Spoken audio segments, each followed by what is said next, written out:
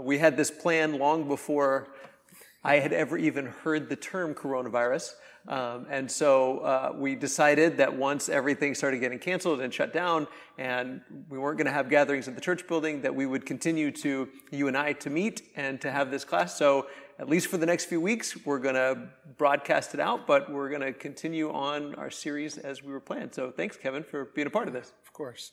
It might even be more important now to kind of double down on friendship and the hard work that comes with it, with everything that's happening right now.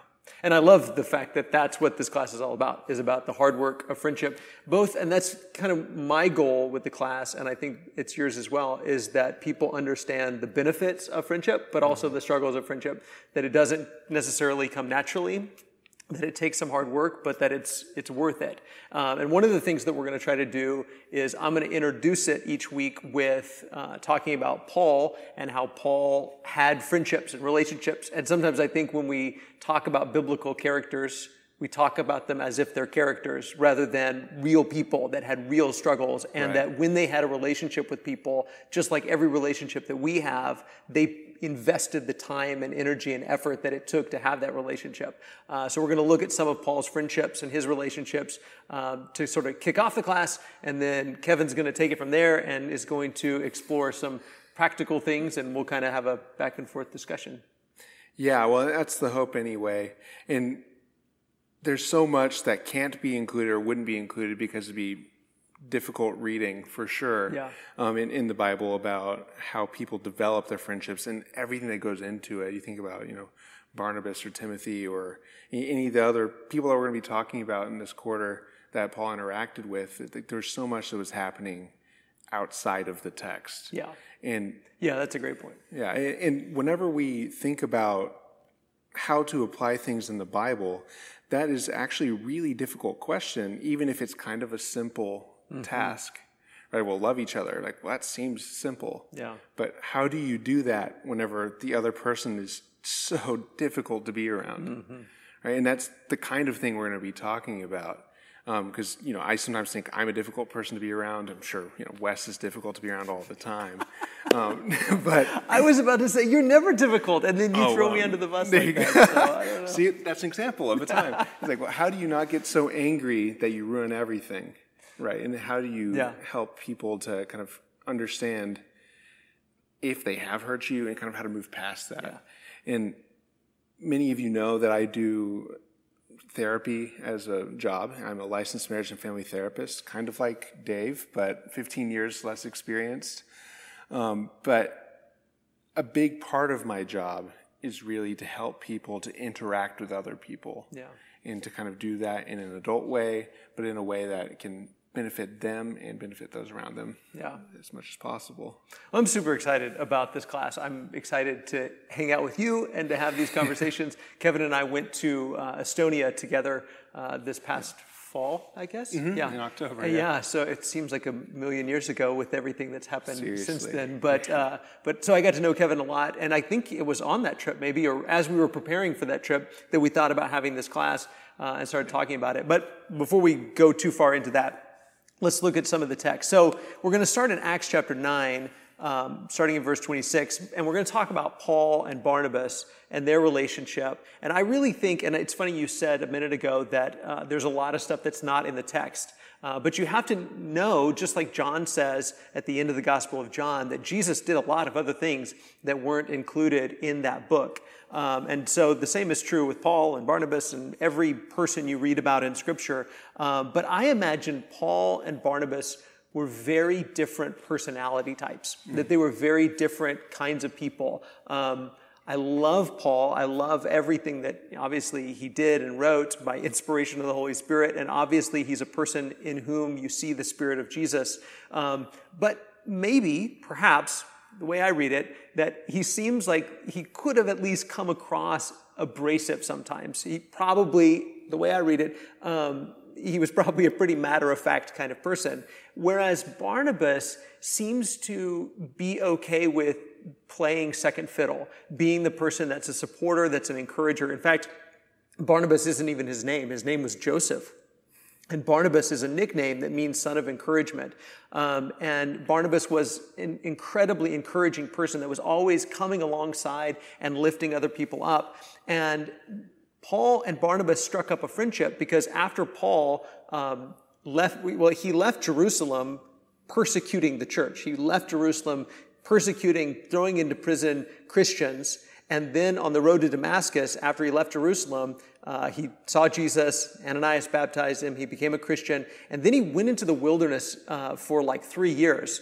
And so he hadn't come back to Jerusalem at all. He stops in Damascus for a while, and then he comes back to Jerusalem. So you got to imagine the citizens of Jerusalem only knew him as a persecutor of the church. There might have been people in the church in Jerusalem that had their doors kicked in and had family members arrested by Paul. The last time he was in town, he was persecuting Christians. And then he shows up in town 3 years later and says, oh, no, I'm one of you now. Now I'm a follower of Jesus. And nobody believes it. And nobody thinks that he really is a Christian. And so Barnabas sticks up for him. Acts 9, verse 26 says, when he had come to Jerusalem, he attempted to join, this is Paul, attempted to join the disciples, and they were all afraid of him, for they did not believe that he was a disciple. But Barnabas took him and brought him to the apostles and declared to them how on the road he had seen the Lord who spoke to him, and how at Damascus he had preached boldly in the name of Jesus. And so Barnabas sticks up for him and vouches for him. And you got to imagine that Barnabas is really risking his reputation. He's risking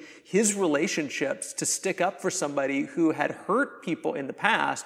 And he sticks up for him and, sticks his neck out and says, this guy's different. Now he's a follower of Jesus, and you really need to listen to what he says. And Paul's ministry is sort of kicked off a little bit, but then things get very tough for him very quickly, and he has to go to Tarsus, to his hometown of Tarsus, or near Tarsus, and stay there for a decade. And I don't know if people realize that, but from the time that Paul became a follower of Jesus to the time he really started his ministry was a good 13 years, because all of this is just kind of preliminary stuff.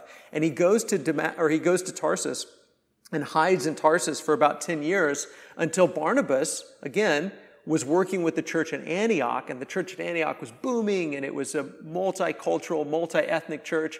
And so Barnabas leaves Antioch and goes to Tarsus and gets Paul and brings him back to do work there in Antioch with him. This is Acts 11 and verse 25. It says, Barnabas went to Tarsus to look for Saul, and when he found him, he brought him to Antioch. For a whole year, they met with the church and taught a great many people. So this is really the beginning of Paul's ministry. So it's been 13 years since he became a Christian, but now the two pivotal times in Paul's life, both in Jerusalem and now in Antioch, the person that's in his corner, the person that's sticking up for him, the person that's risking his neck and his reputation for his sake is Barnabas. Barnabas is this encourager and this person who is right there side by side working with Paul. They go to Jerusalem together. They go on a first missionary journey together. And somewhere along the line, John Mark, who's probably Barnabas's cousin, abandons them on the journey. And so when it's time for their second missionary journey, this is in Acts 15,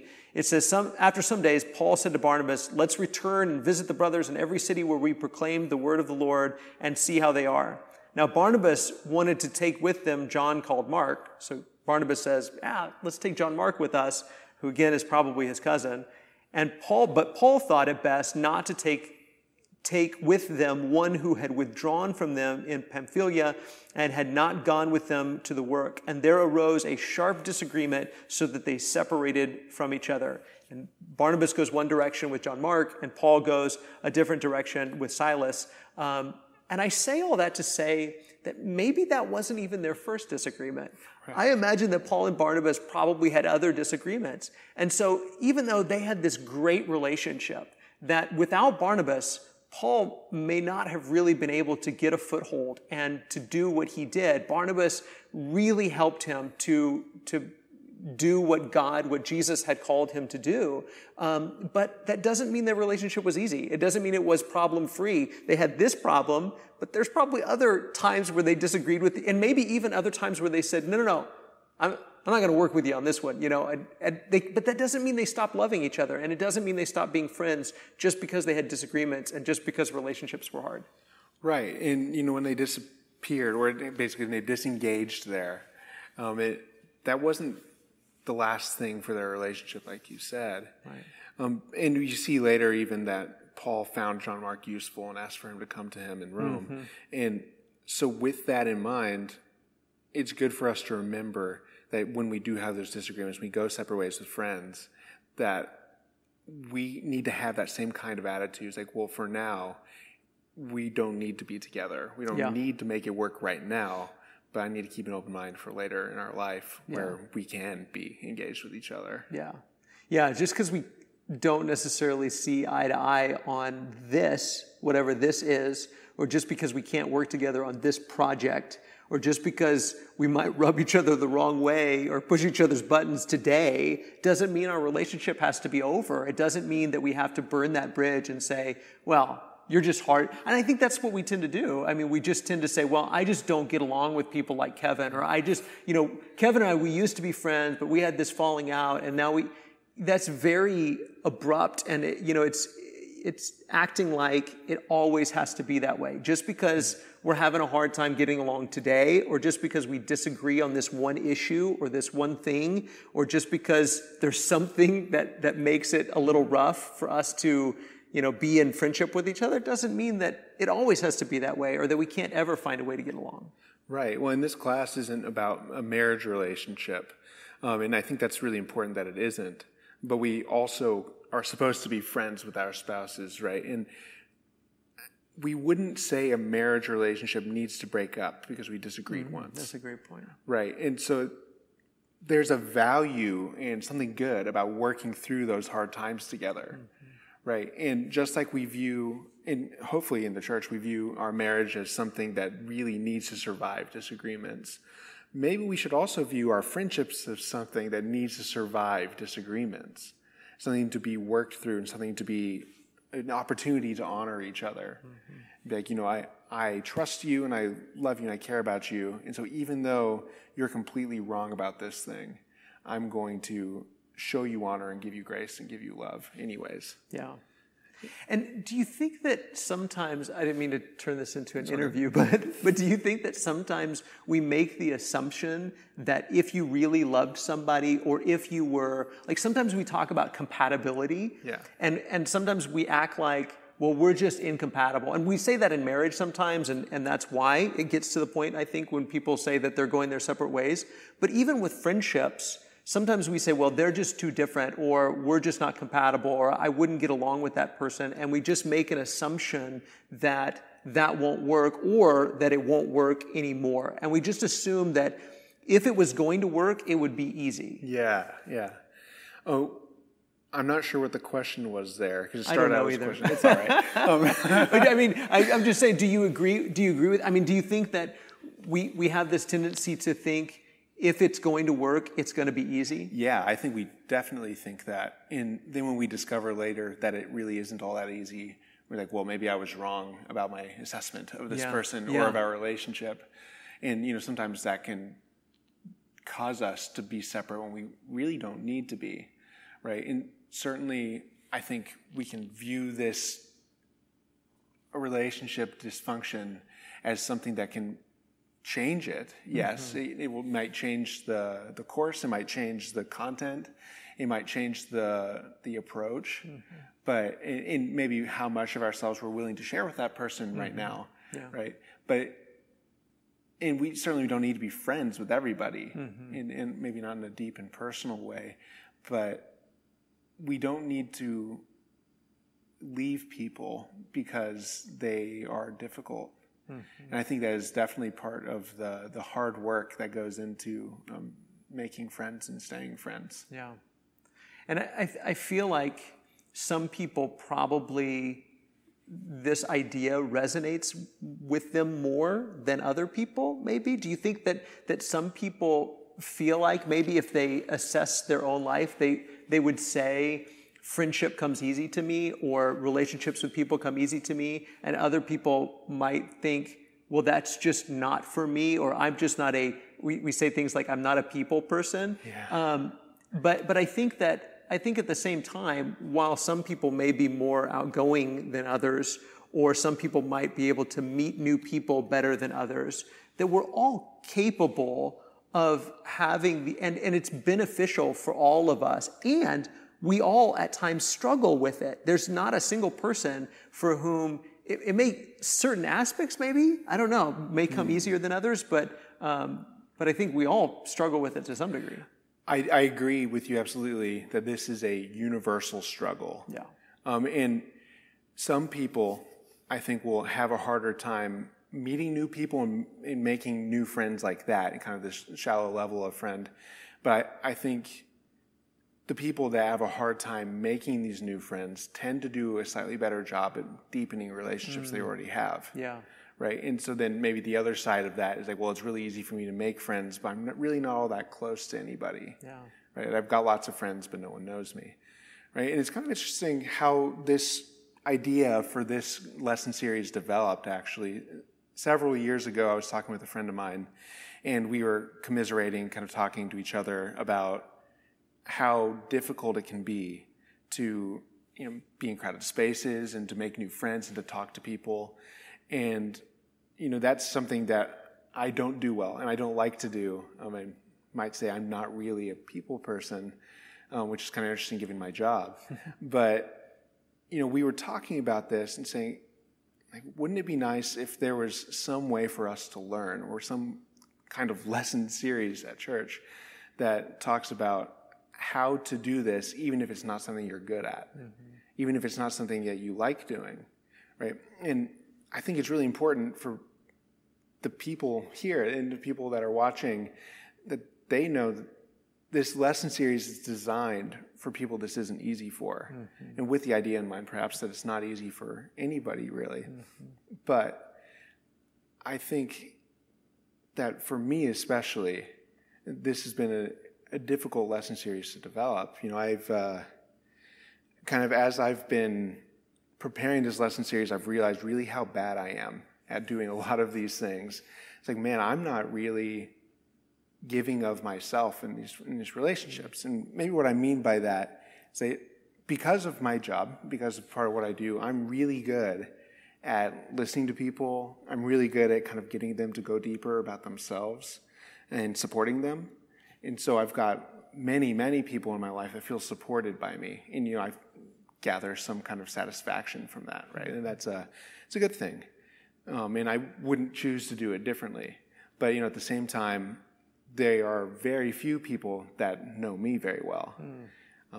Maybe a little story there. I work as a contract counselor at a place called Christian Works for Children. It's an adoption agency counseling center in Dallas. And I had worked there at the time of this story, maybe 2 years or so. And we were talking in the office, and they were talking about, how they kind of knew each other really well. And somebody said, well, I think I know Kevin pretty well. And I said, okay, well, name 3 facts about me.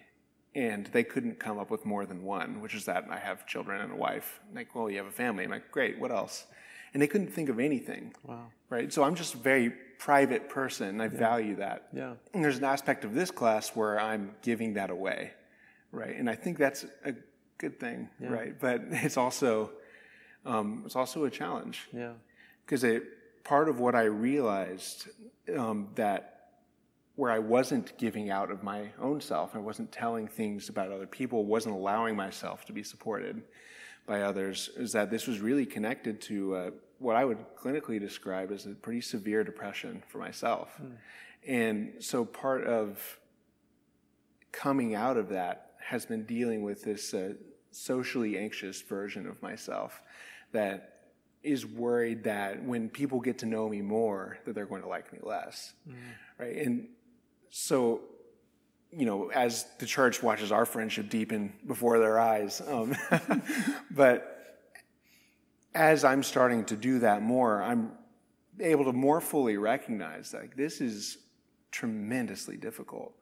And so if anyone is watching or anyone is listening out there and thinks, well, this can't be for me because I'm just not that way, maybe it could be. Maybe you could be that way, because that's a struggle that I'm fighting too, right? And that's something that I'm trying to do better for myself. And so I'm hoping that through what we discuss, people in that situation can see that this is something actually really valuable and is something that is possible. because as I've tried to think about friendship and my role in it, beyond just being a supporter, I've found that my relationships, including my marriage relationship, has deepened. And it has become stronger because of the effort I include in it. Yeah. And that's incredibly vulnerable of you and transparent of you to share all of that with us and to share that with me. And we've talked about some of this before too, and that, in fact, we even talked about calling this like the introvert's guide to friendship. Right. Because I don't think most people would peg me as an introvert, although I would, because I get very anxious with just superficial, lots and lots of relationships, just at a superficial level. I would rather have some closer, deeper relationships, but that's, again, and again, what most people probably wouldn't think about me is that that's very challenging for me. Mm-hmm. It's really easy for me to stand up here on the stage, or even to sit here on the stage, and to talk at people and encourage people and edify people and teach people. But it's very difficult to be transparent and vulnerable and to open up and have those types of relationships. But like you said, the more I've done that and the deeper my relationships with other people go, and especially other men, having real friendship with guy friends where we talk about real stuff, and it's not just, how's it going? How's the family? How's the weather? And it goes deeper than that.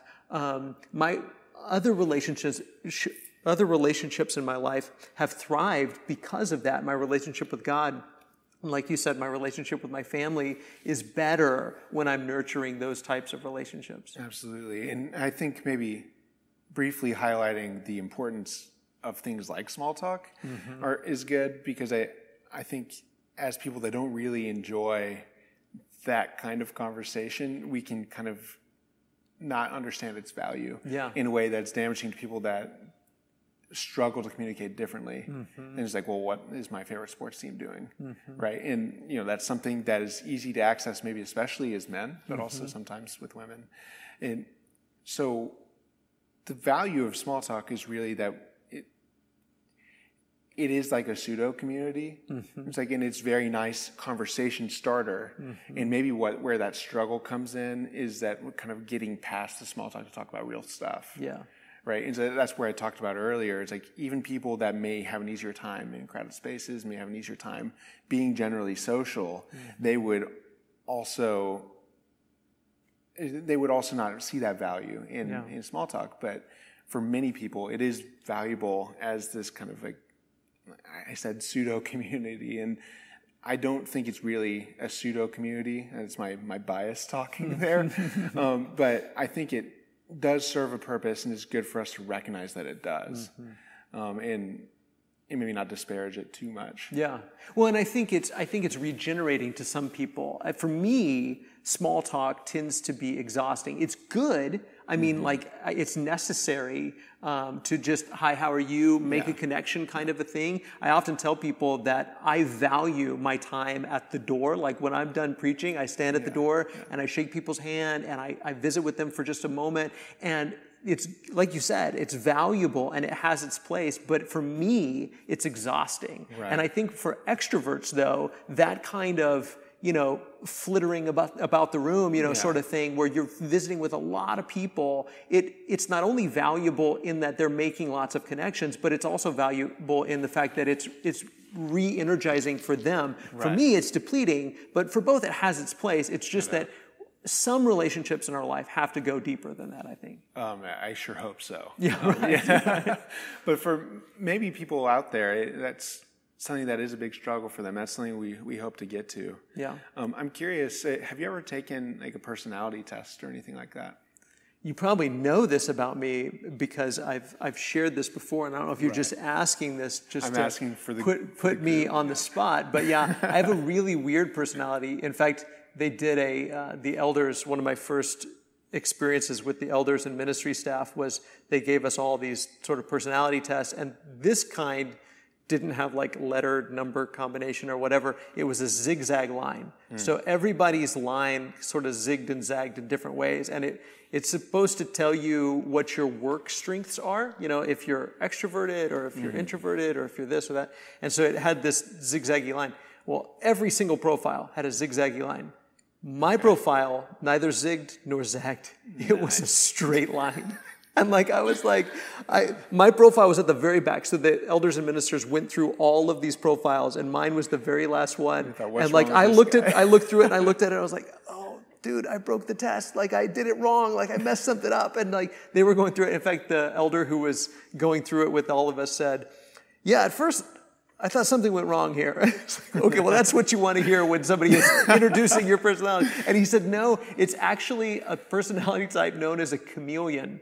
And so I have this tendency, and you could do some counseling with me afterwards, but I have this tendency to sort of mimic the personality that I'm around. So if I'm around a real, outgoing person, I have this tendency to sort of mirror that and just sort of be like the people or the crowd or the group or the person that I'm around. And I have this tendency to kind of go back and forth. So when it comes to introvert, extrovert, or organized versus creative, or whatever those different sort of ends of the spectrum are, I have this tendency to be somewhere right in the middle on all of those things. Yeah, and there's actually a counseling term referred to as mimesis, which is also an English word. So it's just kind of mimicking. Yeah. That can be important in counseling to help people feel comfortable. Right. And so I hope you can see the value in this part of you. Sure. It's I can make people feel like they're with like-minded people, no matter what. And of course, what you don't want to lose is your sense of self, which I don't think that you probably struggle with.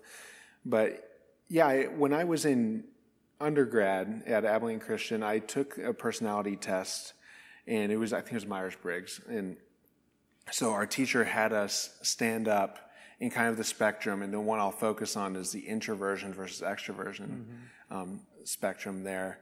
And for those who may not know, introversion is the sort of person who would not enjoy public spaces, would not enjoy crowds, and wouldn't like conversation, would want to keep to themselves, maybe withdraw more.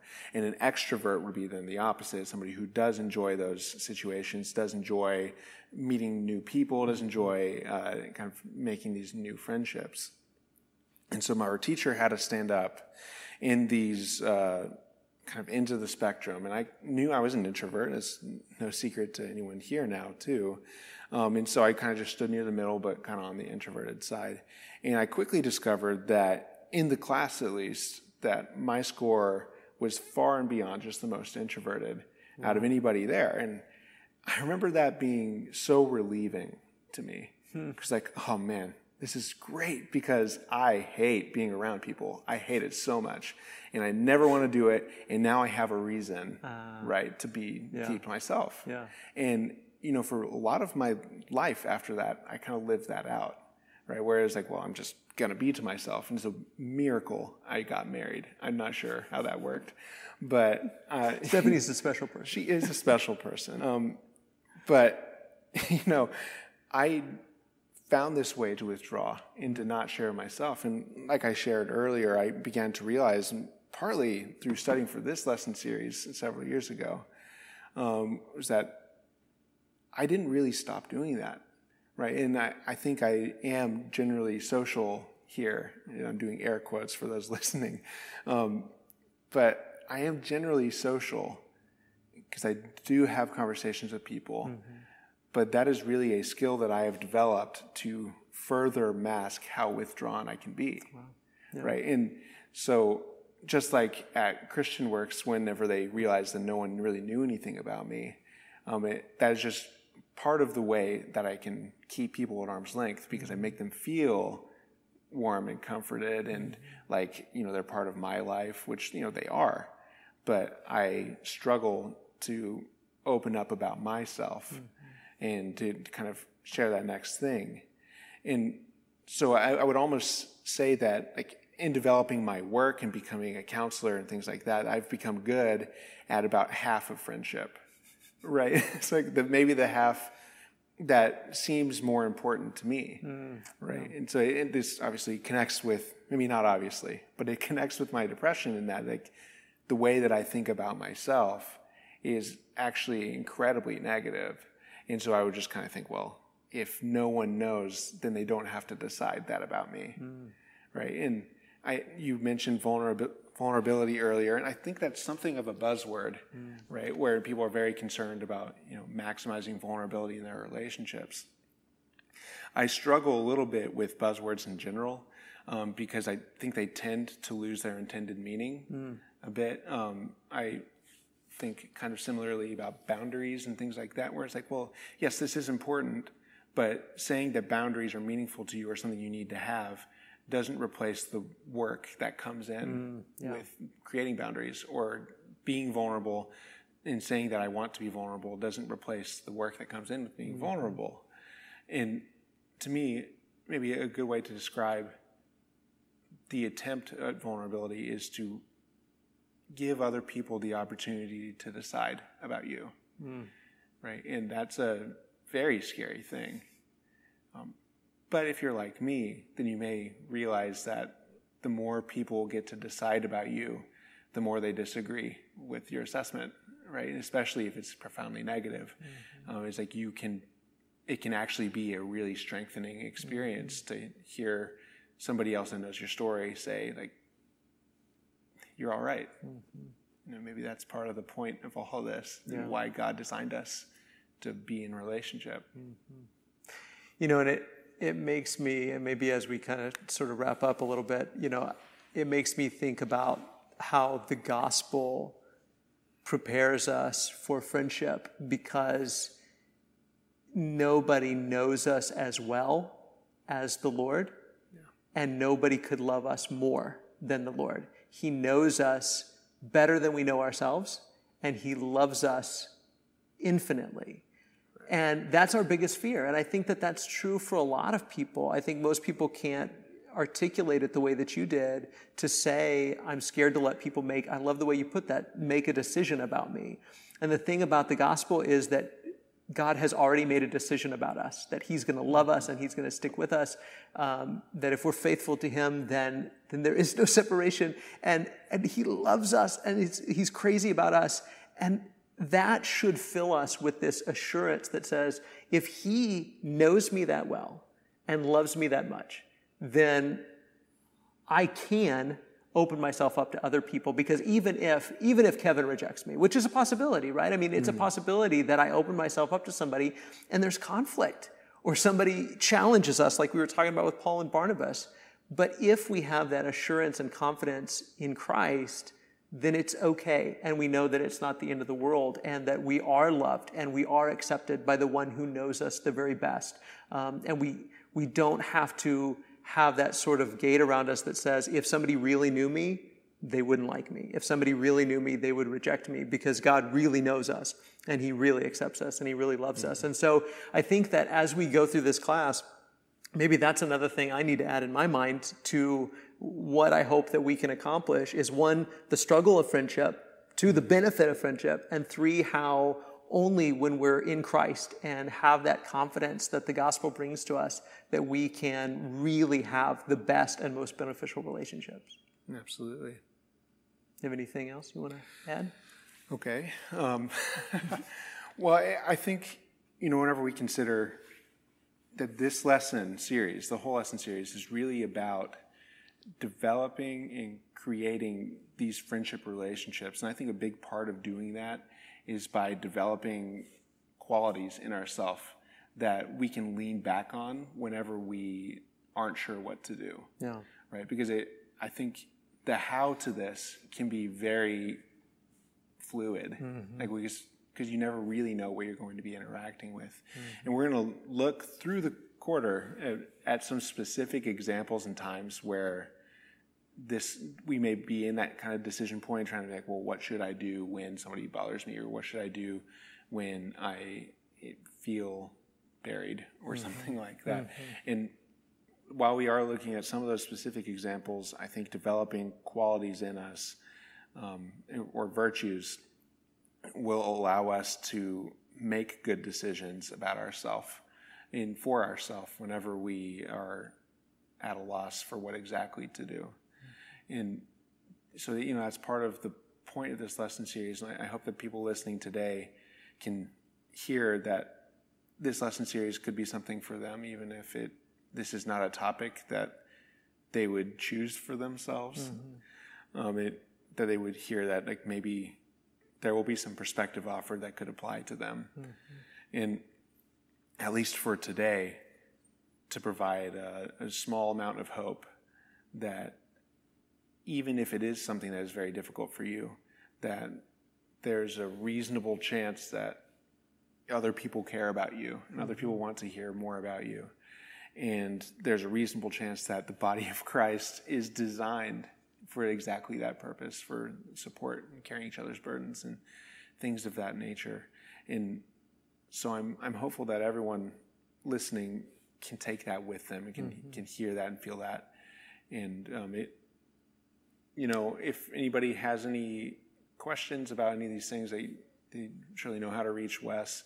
You can Google my name and find my phone number, which is great. It's kind of a scary thing. I know, it is kind of scary. It can be very busy. But that can be a way to reach out if you have any feedback, because we know with the current climate, this is not something that's easy to do. I'm really looking forward to this series. And I appreciate your wisdom and your experience, both your experience as a person and a friend, and also your professional experience that you're bringing to the table here. And I love the way you started this conversation by saying that it's especially important. I mean, we're right in the middle. Maybe somebody's listening to this 2 years from now, and hopefully by then the coronavirus, situation is gone. But right now, in the middle of this, where I've been saying that even though we're distant, we don't have to be disconnected. And I hope that we are looking for ways to connect deeper with the people we already know and connect in new ways with people we don't know yet, and to do the hard work of friendship. So I appreciate what you're bringing to the table, Kevin. All right. Well, thank you. Thanks, brother. All right.